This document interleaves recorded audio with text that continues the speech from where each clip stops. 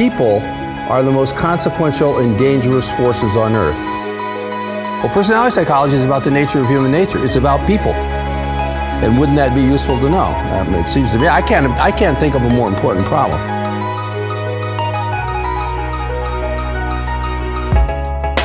You're listening to the Science of Personality podcast, brought to you by Hogan Assessments, the global leader in personality assessment and leadership development since 1987.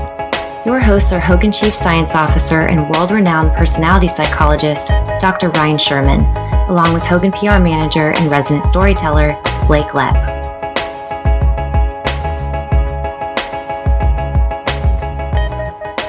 Hello, everybody, and thank you for listening to the special episode of the Science of Personality podcast, What's Driving the Big Quit?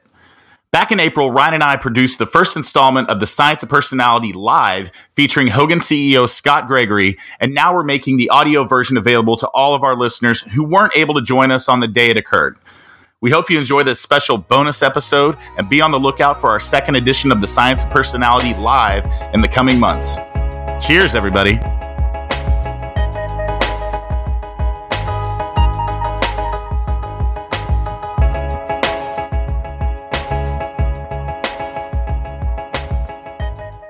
Hello, everybody, and welcome. I'm Blake Lepp, PR Manager at Hogan Assessments and co-host of the Science of Personality podcast. And I'd like to thank all of you for joining us today for the first edition of the Science of Personality Live.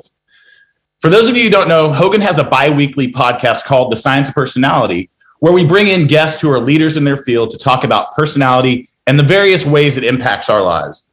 We're very excited to bring that to you live today with our topic, What's Driving the Big Quit? A look at personality in the workplace. We want today's session to be engaging and interactive, so we'd love to hear what questions you may have for us. There will be a Q&A session at the end of the discussion, so if you want to submit a question, please do so using the Q&A feature at the bottom of your screen. It can be a little difficult for us to keep track of the questions coming in via the chat feature, so please be sure to use the Q&A feature if you'd like to see your question answered.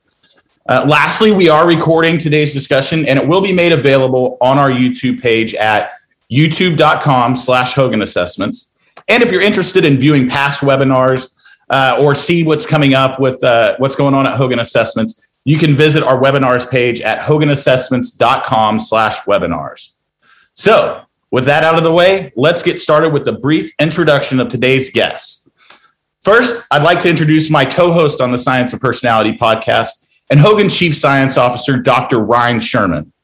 As Hogan's Chief Science Officer, Ryan is responsible for managing the primary functions within Hogan's industry-leading data science team, including client research, product development and infrastructure, and overseeing Hogan's research archive and infrastructure.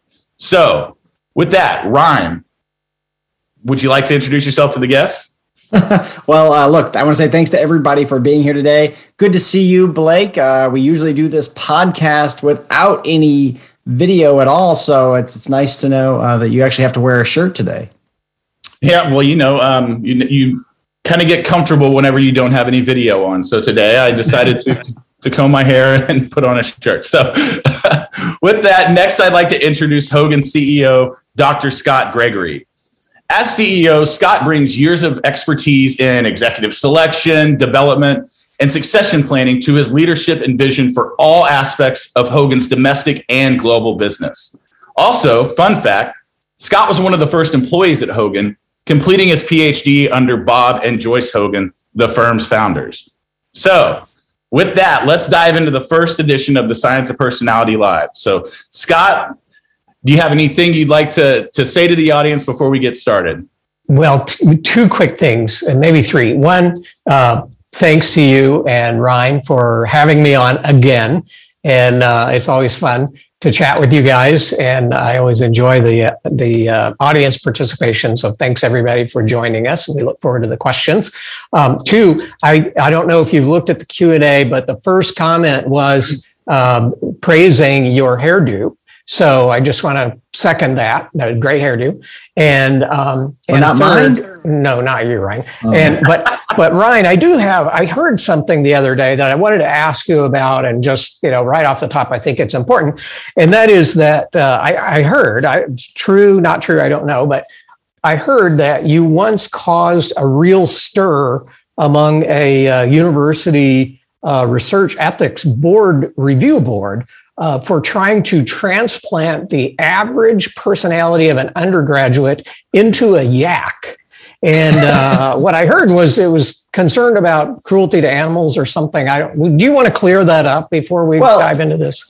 Those ethics committees can be pretty stringent in their requirements. One nice thing about getting out of the academic world is that, I'm not so restricted in our research by those ethics committees. So, I don't want to spoil too much, but those of us who regularly follow Hogan Assessments might want to look forward to our YAC personality assessment coming down the road. YPA.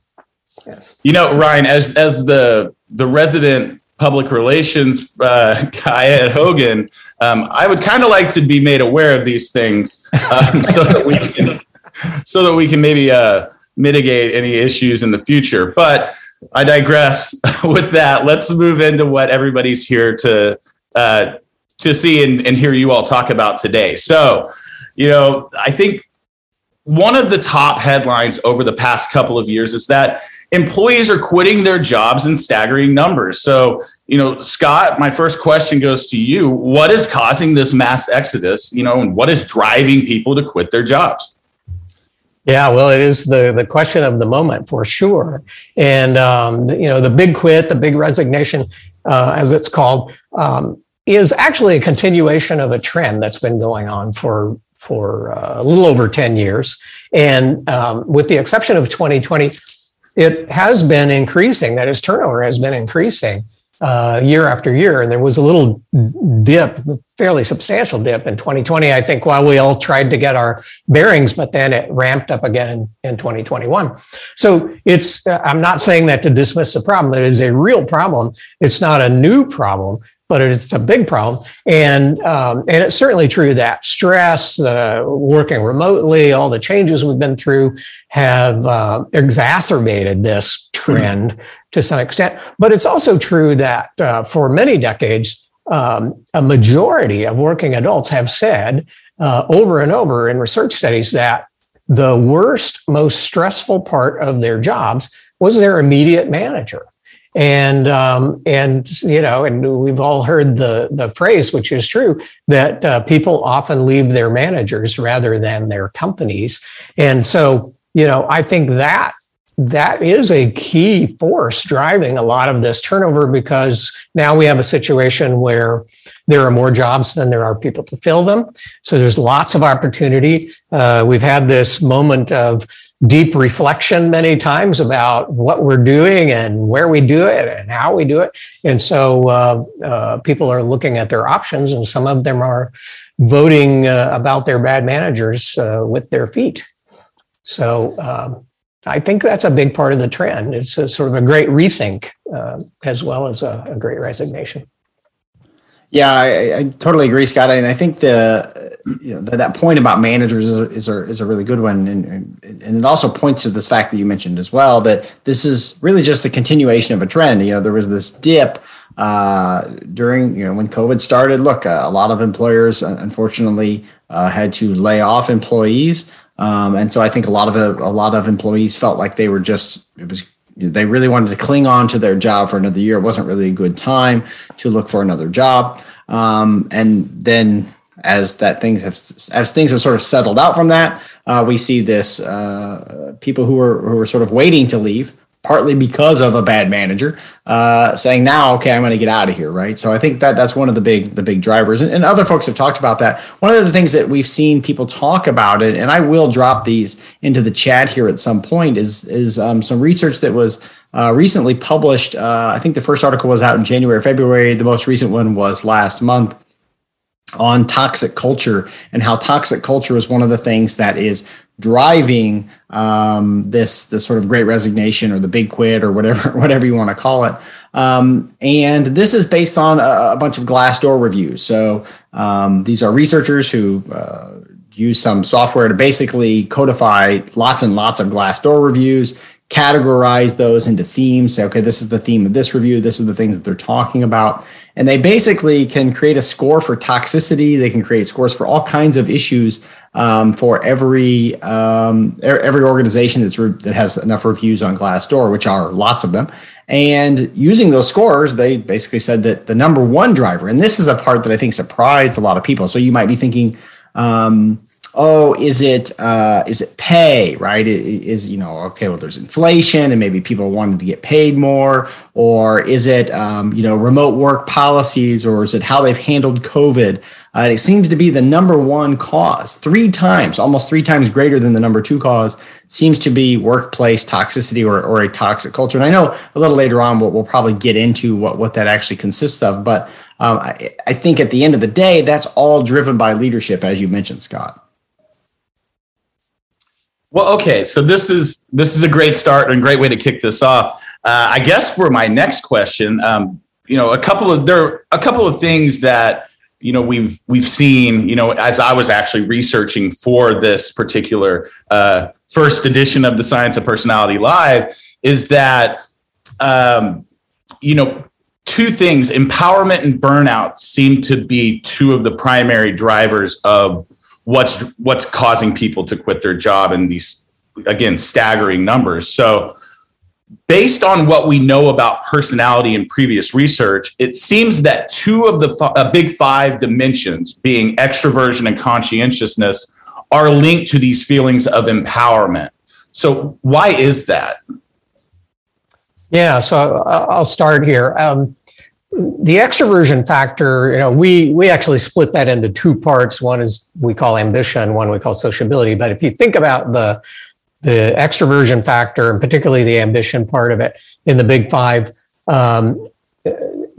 it's associated with people being described as having strong self-confidence, being competitive, being comfortable taking charge, providing guidance to others, having a sort of clear sense of mission. So these are people who have a strong sense of agency, and they simply assume empowerment often. One of my colleagues used to say, these are people who cannot not lead. That is, these are just people who naturally feel a sense of empowerment. The same is true for a different reason for people who are high on conscientiousness. They are often described as people who are very organized, they're self-disciplined, they're process-focused, they're planners. And so they also have often just have an inherent strong sense of agency because they have a plan and they're going to work their plan, and they don't need a lot of guidance and structure because they create it for themselves. So I think both of those personality characteristics and the agency behind them really leads to people who are high on both feeling a natural sense of empowerment. Yeah, and I think related to these concepts are, and I think this actually came from Bob Hogan. I think he was the first person I ever heard talk about this, which is that people are only going to remain in any kind of a relationship, whether that's a work relationship or whether that's a romantic relationship or a business partnership. They're only going to remain in that so long as they feel like they're getting a good deal. So long as they feel like, hey, this is a fair trade, right? I'm giving you something, you're giving me something. We're both happy with this deal. So we remain in this relationship. And part of the deal with the big quit or the great resignation is that clearly lots of workers feel like they're not getting a good deal. Now, part of that issue is do you feel like you can get a better deal elsewhere, right? And so I think that's part of it as well, right? So we know that there are lots of employers trying to hire. There's lots of competition for talent right now. And so, it's sort of a simple supply and demand kind of issue in some respects as well. So employees clearly feel that empowerment because there are lots of opportunities out there for them. And so that means that these organizations really do have to compete for that talent. In terms of thinking about burnout, Blake, which you mentioned there, I think one of the big things there is we know that there's personality correlates of burnout, right? Like Scott mentioned some. There's also sort of personality correlates about being sort of resilient to burnout as well, right? So like how resilient to stress am I? And it's a little bit of a tricky situation because sometimes companies will ask us to help us find employees who aren't going to burn out, right? Help us find employees who aren't going to turn over. And on the one hand, there are certain personality characteristics that are related to that. But on the other hand, we're not really wanting to put people in a situation where very few people are going to be happy anyway, right? So, one example, we had a client, and I actually don't remember the client's name, so that's nice for the story, that had a really kind of a crappy job. It was a really hard job, right? You had to do a whole lot of stuff. It was like 60 hours a week and with very little pay. And they said, well, can you help us with our turnover problem? The answer was, well, we can help you try to hire people who are less likely to turn over, but I think if you want to fix your turnover problem, it's right in front of you. This isn't a very fun job to do. And that's what we're seeing with people in terms of this kind of empowerment that we're talking about. I said, I'm burnt out on this. I'm overworked on this. I feel like this is a bad deal for me. I'm going to go somewhere else. Yeah, I think that's true. And you mentioned just individual differences. We know before the pandemic, there are some people who are chronically stressed. That's very consistent for them, or stress prone. So they respond very emotionally to unexpected events or mistakes or heavy workloads, what have you. And there are some people who are really naturally quite resilient too, right? So it takes a big event to really stress them. And even then, people around them, unless they know them well, may not really see it. So, it's one of the things we see in all all that's written about the pandemic right now is this big focus on well-being, which is clearly important. It is clearly important at work. Stress and the physical ailments, psychological ailments caused by stress are take a huge human toll, and they take a huge financial toll. And so it's a really important topic, but it's also important to keep in mind, I think, and it's why I'm glad you mentioned sort of the personality components, Blake. We have to almost take this on an individual basis because there are differences across people. It's not one size fits all. We certainly need to pay attention to it as organizations, but we also need to think somewhat individualistically about it too, and make sure that we're not trying to treat everyone the same because they're not all the same. Well, I think that's one of the interesting things. And I don't know, I'm going to maybe get a little bit off script, just talking about maybe how personality was affected by the pandemic. And I know that we've done some research on that internally. I don't know, Scott or Ryan, I don't know if you want to talk a little bit about that, but what have we seen as far as, have we seen our personalities be affected in one way or the other as a result of the pandemic? Yeah, well, it is a really interesting question, Scott. I hope you don't mind if I jump in. Please. It's one we get a lot, right? So this is a very intuitive thing to think, okay, well, there's a pandemic, so people's personalities or the responses to the personality assessments are changing. As you mentioned, Blake, we have done some research on this. We did research really early on, a few months in. Then we also did research as a 1-year follow-up. So 1 year after the pandemic, we looked at scores pre-pandemic, we looked at scores post-pandemic. It's not an ideal study design. An ideal study design, you'd have people measured twice. But when you have the large amount of data that we do, and you're looking at all of the countries we're looking at, and you see no mean changes across time, it's pretty clear that people really aren't changing their personalities, or at least their personality test scores, as a result of the pandemic. Now, I think what's really going on is people's attitudes are changing, right? So people are prioritizing different kinds of change in their lives. They're changing their preferences for certain things, but the sort of things that the way that they think of themselves on a daily basis, their identities or even their reputations really aren't changing that much. So the things that we're measuring with a personality assessment aren't changing very much, but certainly there are things about us that are changing, right? So I think some people might have concluded we're saying, no, nothing's changed psychologically at all. I don't think that's true. Of course, people have changed quite a bit psychologically. It's just not those personality components.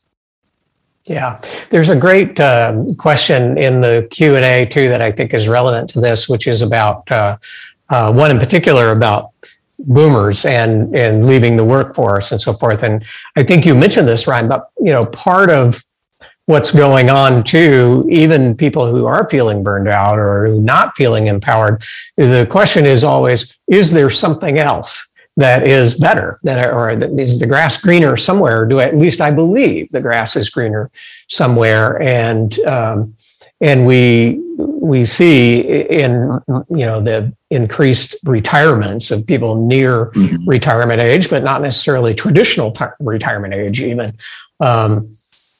They may be reevaluating and thinking, yes, there is something better for me, and it's not working in the traditional sense anymore, because there are new opportunities to do that with remote work and so forth, more flexibility and so forth.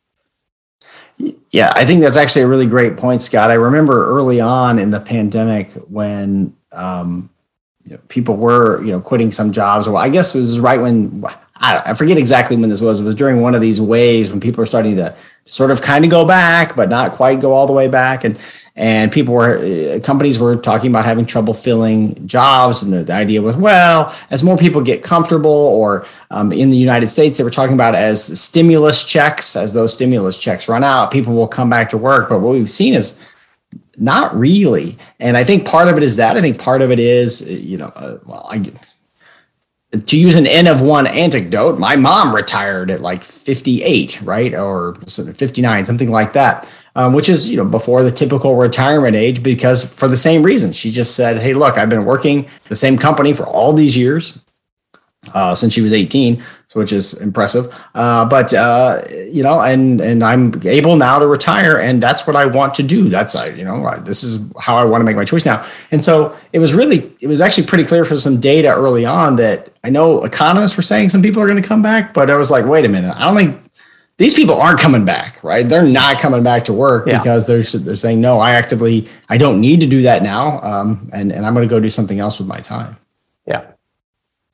Well, okay. So we continue to have questions come in through the chat or through the Q&A function. So I actually want to get to some of those now. So for those of you out there, feel free to drop those questions there, and we'll answer them here in real time. And we don't have to wait until the end just to answer some of these. But this one I think is really interesting. It comes from an anonymous attendee. So what are your thoughts on the great regret following resignations? And it says, are there any personality attributes that may help mitigate or predict the shift shock? Wow, that's really interesting. I'll make a conjecture about the personality part. This is not based on data, so this is just me making this up.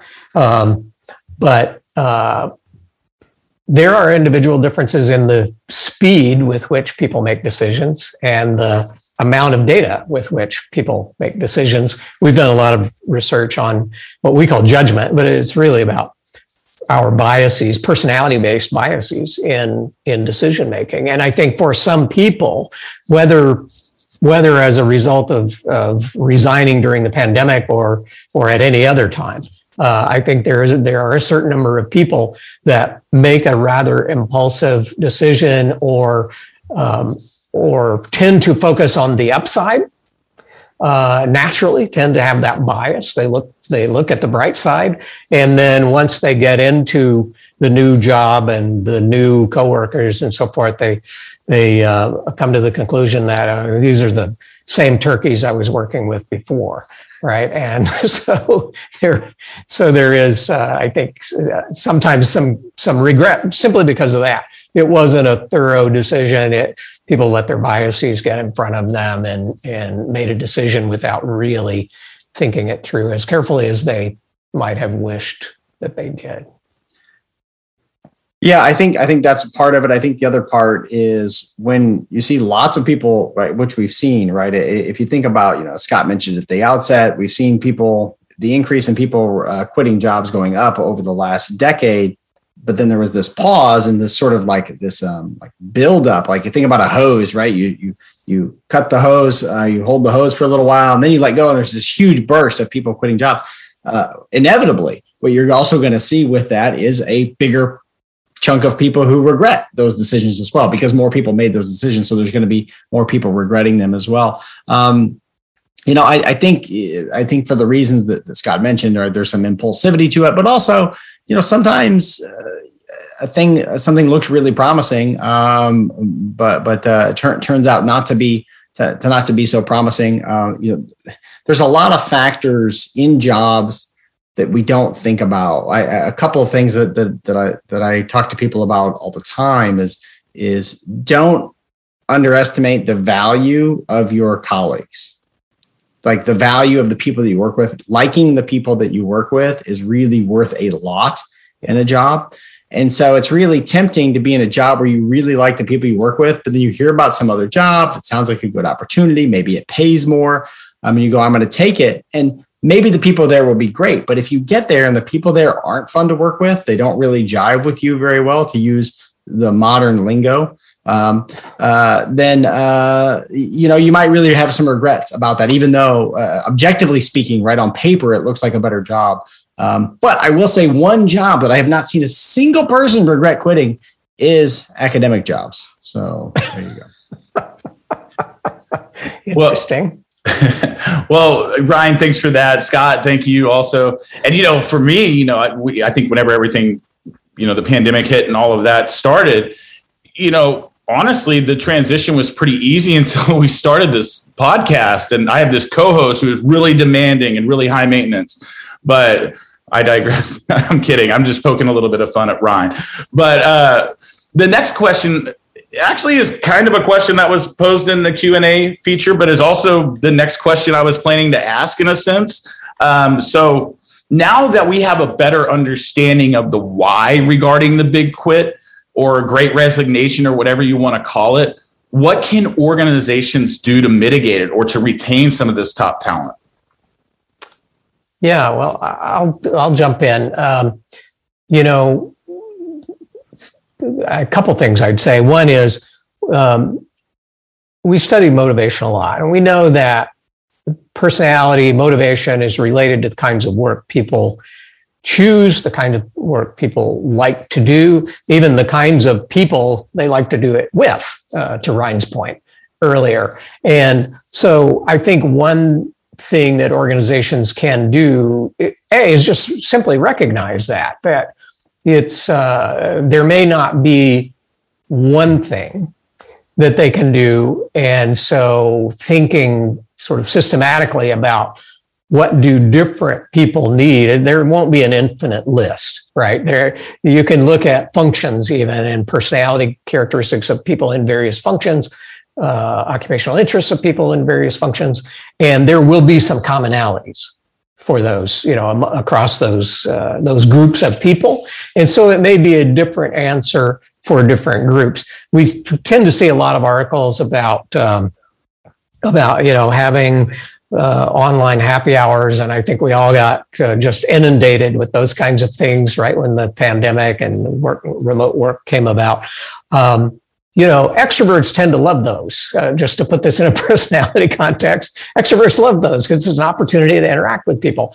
Introverts, if they're forced to do it, will despise that. It won't be a positive for them. So I do think we have to look at the individual differences, but it's not infinite. You can systematically think about that, even if you just think about people in various functions that you have in your business.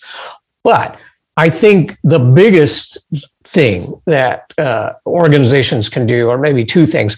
One is back to this point about making sure that they have the most effective leaders in place, making sure that they really are defining what effective leadership is. We define that in terms of being a resource for the group that is helping to build and sustain a high-performing team.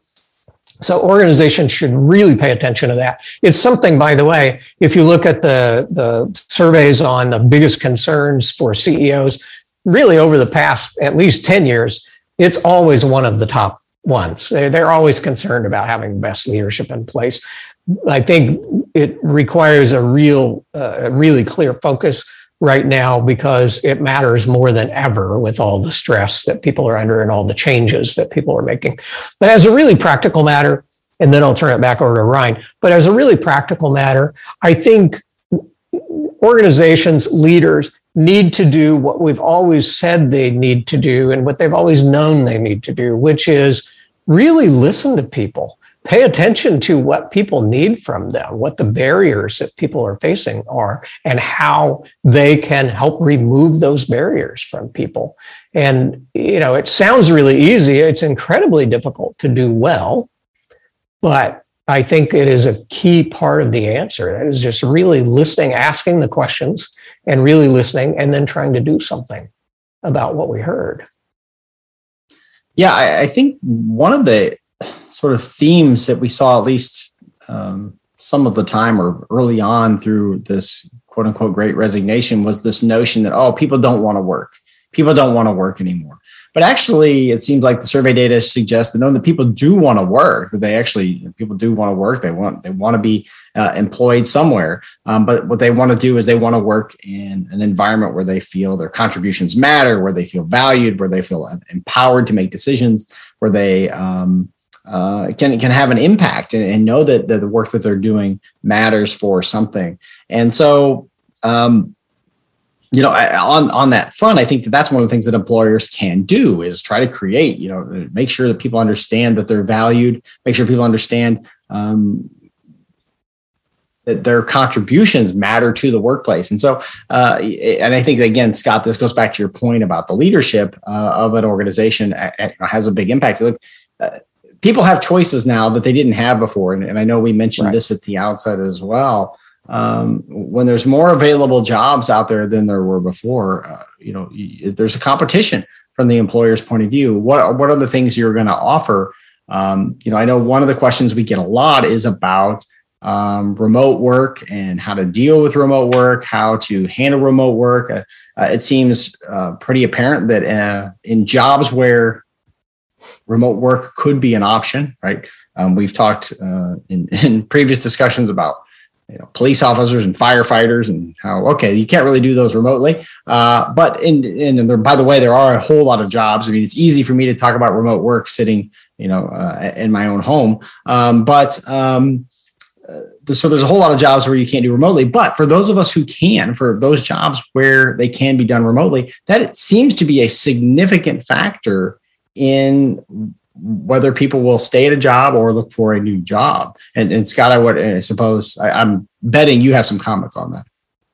Yeah, well, I think it's true. And it to your point about meaning too, it's one of the things that we have found in our research and others have for decades is that people really want a sense of vision from their leaders. They want leaders, and I don't mean this in a big sort of highfalutin charismatic way.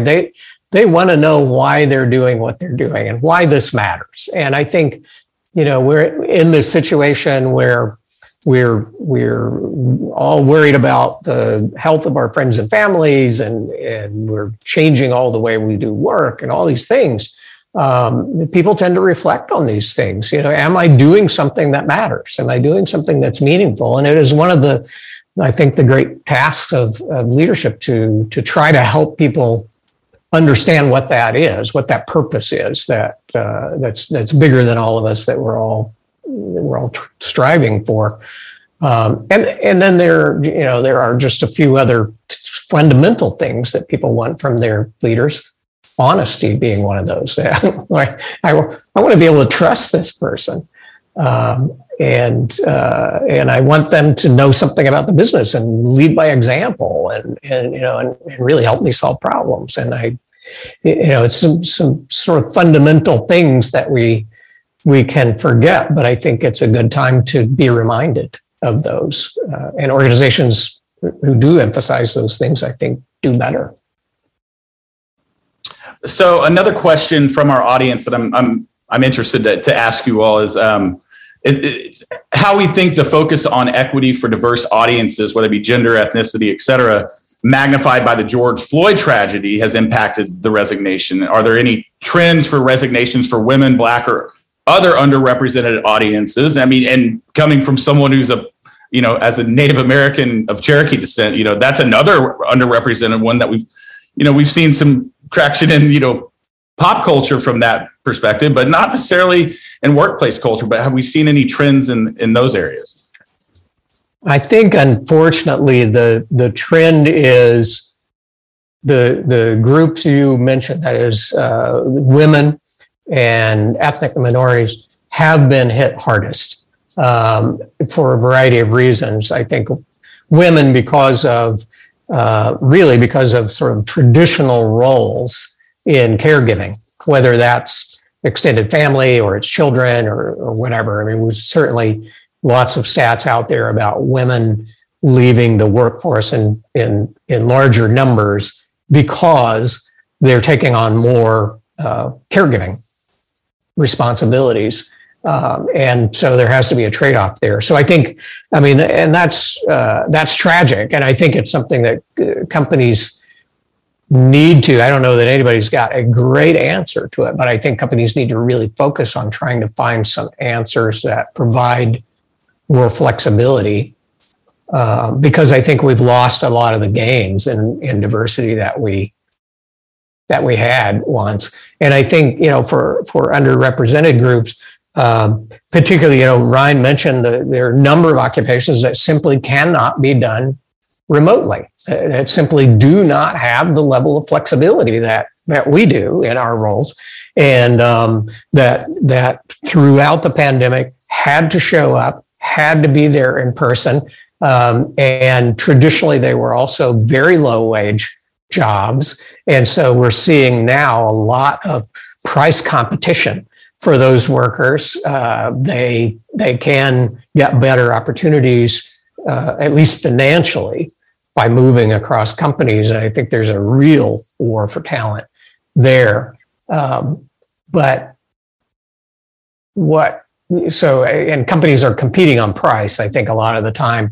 But I think that's kind of short-sighted, because I think companies need to really think about how do we improve the quality, even for those roles that inherently don't have a lot of flexibility in how they're done or where they're done. How can we enhance the quality of the work life, the work environment for those people, beyond paying them more, which certainly is one step of progress down the path, but there's a lot more to it, I think. Yeah, and on both of those points, the articles that I linked earlier in the chat, the first one does talk about how the sort of big quit does seem to vary based on industry, in particular retail industries, restaurant industry, like fast food. Those kinds of places have been hit pretty hard, because I think for the reasons you just described, Scott. But it also talks about, actually, in the second article, it talks about what does it really mean when we talk about a toxic workplace, right? So we know that workplace toxicity is one of those leading drivers. And there's actually a nice chart in the second article that talks about sort of the 5 aspects of toxicity, or 5 factors that are included in toxicity. And the first one is just being disrespectful, having lack of consideration for others. And so I think that one's probably not news. But what's really interesting is that right on its heels, in terms of having an impact on people wanting to quit their jobs, or at least in this case, quitting their jobs and giving negative Glassdoor reviews, has to do with non-inclusivity. So this includes inclusivity around all kinds of areas: LGBTQ, disability, race, age, gender. And so I think that's absolutely one of the issues, and one of the things that organizations can do. And again, look, we know there's some jobs that it can't be done remotely. And to your point earlier about inequities, particularly for women who, look, when schools shut down, right, that's a big factor, right? When schools shut down, kids have to go somewhere. Daycare shut down, kids have to go somewhere. So when you're in households where both parents or both of the couple are working, one person has to in many cases had to sacrifice for that. And in many cases, for traditional reasons, it was women who made that sacrifice.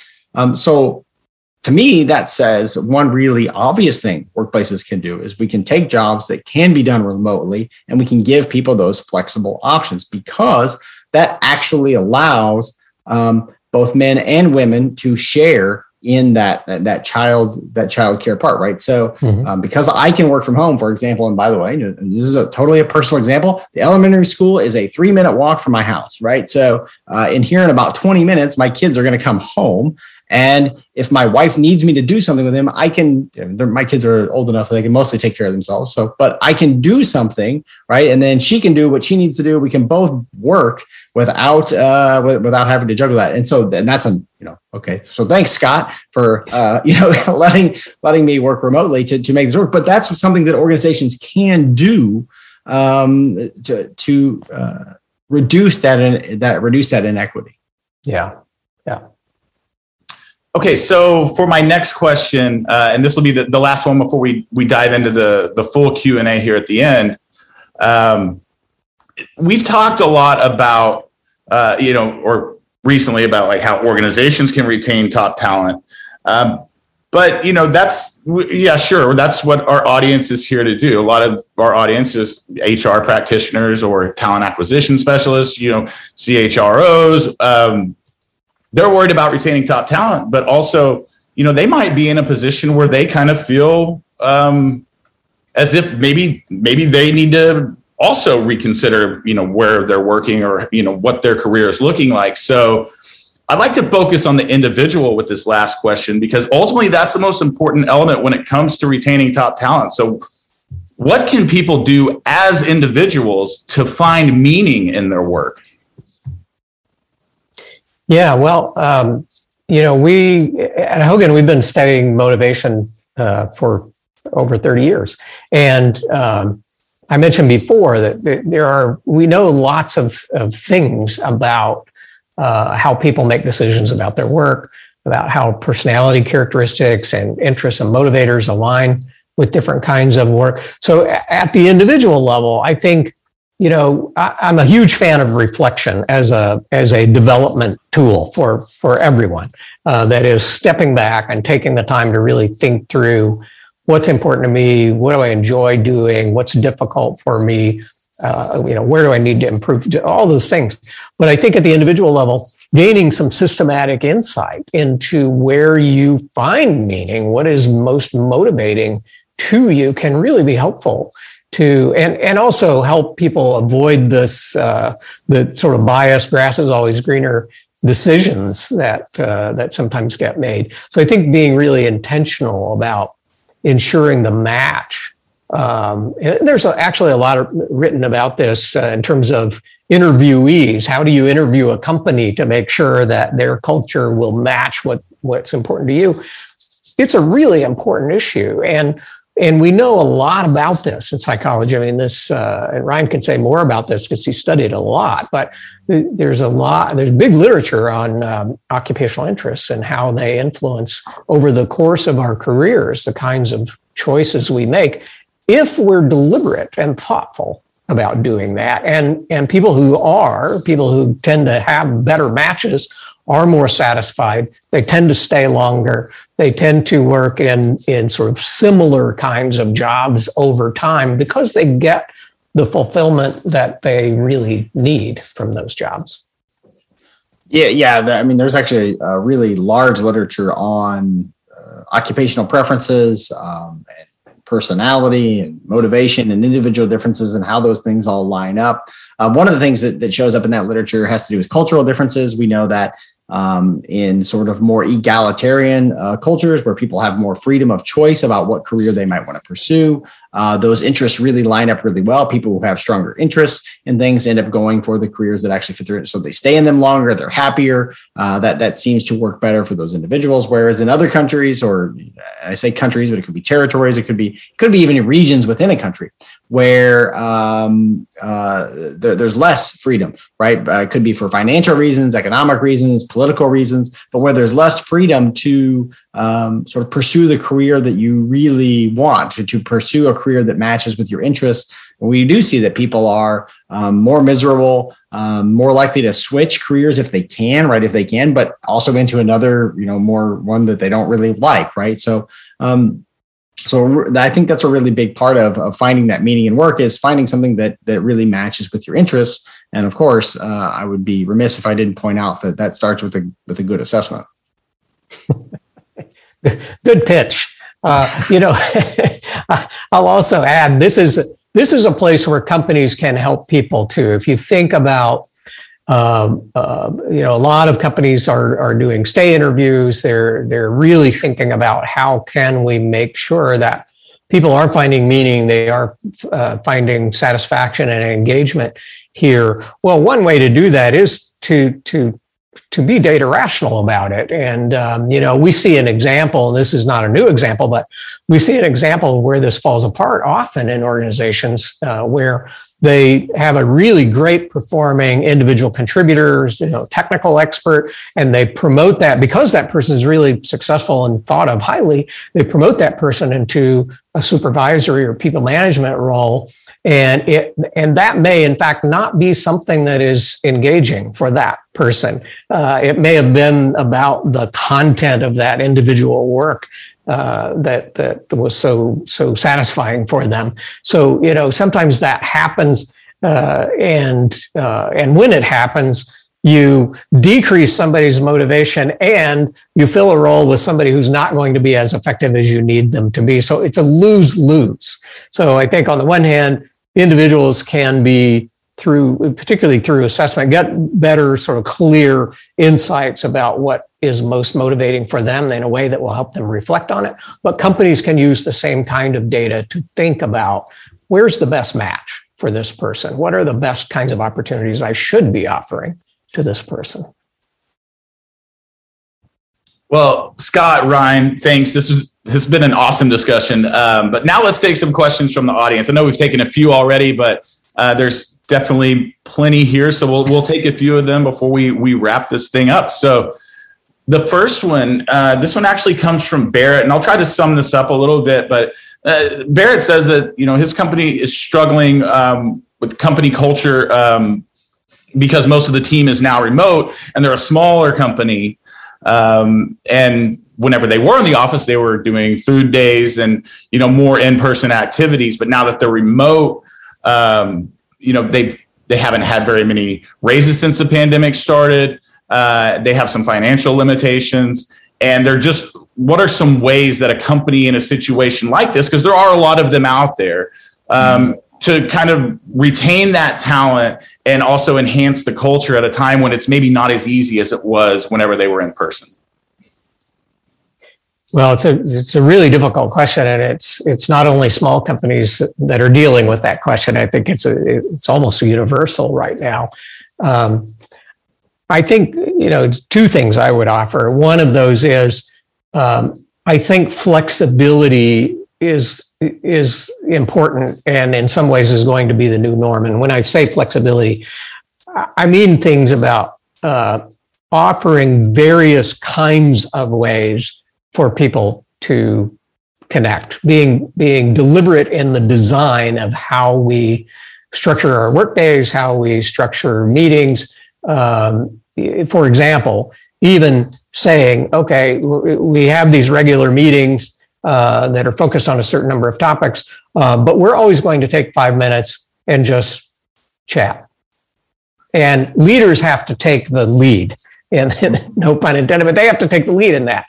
To share, let's talk today about, something interesting I did yesterday, just to try to get something going. Now, some people will find that really boring and unnatural, and you have to allow for that too. So when I say flexibility, I really mean it all encompassing. But I think we have to be more deliberate about allowing the opportunities for people to interact differently than they would have. And we're all, I think, still trying to figure this out right now. But I also think this notion of purpose, really honing in on purpose and trying to understand from the employee's perspective, why do they want to be here? Why do they stay here? Helping them to sort of paint that picture of purpose for each other can be really helpful too. Yeah, and I think to that, the first point you made there, Scott, I read an article the other day that suggested that a sizable chunk of time that people spent in the office, when people were in the office, was actually not doing formal discussion, right? And one of the things that I think has happened since since people have gone to remote situations like the one that Barrett described, is that everything's become very formal. Everything's become very structured. We have these meetings, we talk, we cover the issues in the meeting, we get out of here. We do. And it is hard to maintain a culture. It's hard to maintain that sense of connection when you do that. So I think you're absolutely right. It starts with the leaders. It starts with encouraging people just to say, hey, we don't have to spend every waking moment of this meeting covering, the details of this project, right? We can spend and guess what? You've got chat functions with each other. You can talk about things that are going on in your lives in the chat function. It is okay to spend some of your work time talking about real life personal issues, or to just making fun and friendly conversation with your colleagues, just like you would in the office. If you were in the office, you would be having those kinds of conversations about the basketball team score or the local school board election or whatever it is. Those kinds of conversations you would be having with your colleagues. And I think it's important to maintain those. And I think a lot of organizations have lost those since we went away. You've lost connections with other people that you saw every day. It's okay to have, I think, and again, it starts with the leaders saying, guys, it's okay to talk about these things and to use company chat to do that. Yeah, and I think a point, just something specific, an example of what, we've done at Hogan is we have these periodic meetings where it's, everybody in the company is invited to participate. And then we all get on a call for 30 minutes, and we do like a morning session and an afternoon session, because we have to accommodate different time zones with some of our people that we work with. But we don't get on with any agenda or anything. We just get on to talk about things. And Scott, I think you've attended almost all of them pretty much. I tried to. Yeah. And it's a good way for new employees who maybe have never even met people in person because they've come on since the pandemic started. Right. It's a way for them to get to meet the CEO and talk to him and realize, oh, wow, Scott is an incredible drummer. Something a lot of people don't know. I know, Scott, sorry to throw that out there and share your secret. But, things like that, I think, bring a lot of value, particularly whenever you are separated and you don't have that in-office interaction anymore. It looks like we have about time for one more question. And this is one that I wanted to ask is regarding values and preferences. Are they changing now that we're kind of going or becoming more elevated now that we're kind of transitioning from the pandemic phase to the endemic phase? Have we noticed any kind of changes in values at all? Well, Ryan, I know your team did some really great research on this, so go for it. Well, from a statistical perspective, in terms of like the values that we measure at Hogan, the answer is mostly no, right? So I think the biggest change in values was on science. We actually saw a slight increase in science with the pandemic by about 0.08 standard deviation. So this is really actually pretty tiny. It's small enough that, like, for example, if we were hiring people from different groups, different group categories, and one had a 0.08 standard deviation advantage, we would say this is not a meaningful difference in terms of those group differences. This could be statistically equally likely for any reason. However, from a non-sort of statistical, measuring Hogan values perspective, right? So if we're thinking about what do people think about, I think I mentioned earlier, attitudes. If we're thinking about what people are thinking about in their lives, there absolutely have been some changes here. Look, I think about the situation, and I was just speaking with a woman yesterday from Poland. Think about the situation if you're living in Poland. 2 years ago, it was, people stay away. I need to keep my distance from everybody, right? And now there's this flood of people coming in, and there's really this value for altruism. Really, again, statistically, like our measure of altruism, the scores aren't changing, but in terms of these sorts of behaviors we're seeing, reaching out, inviting people into your homes, taking care of people, right? Strangers, right? Bringing people and getting closer to people, becoming more connected with people. There is some pendulum swing on that. And so I think there absolutely is that sort of attitudinal change has happened. But again, in terms of like a long-term personality or long-term what's my philosophy of life, or how do I think people should live their lives? We're not seeing changes there, but we are seeing changes in how people are acting on a day-to-day basis. Well, okay. I said that was the last question, but there was one that was in the Q&A feature that disappeared randomly, but this is a yes or no question for Scott.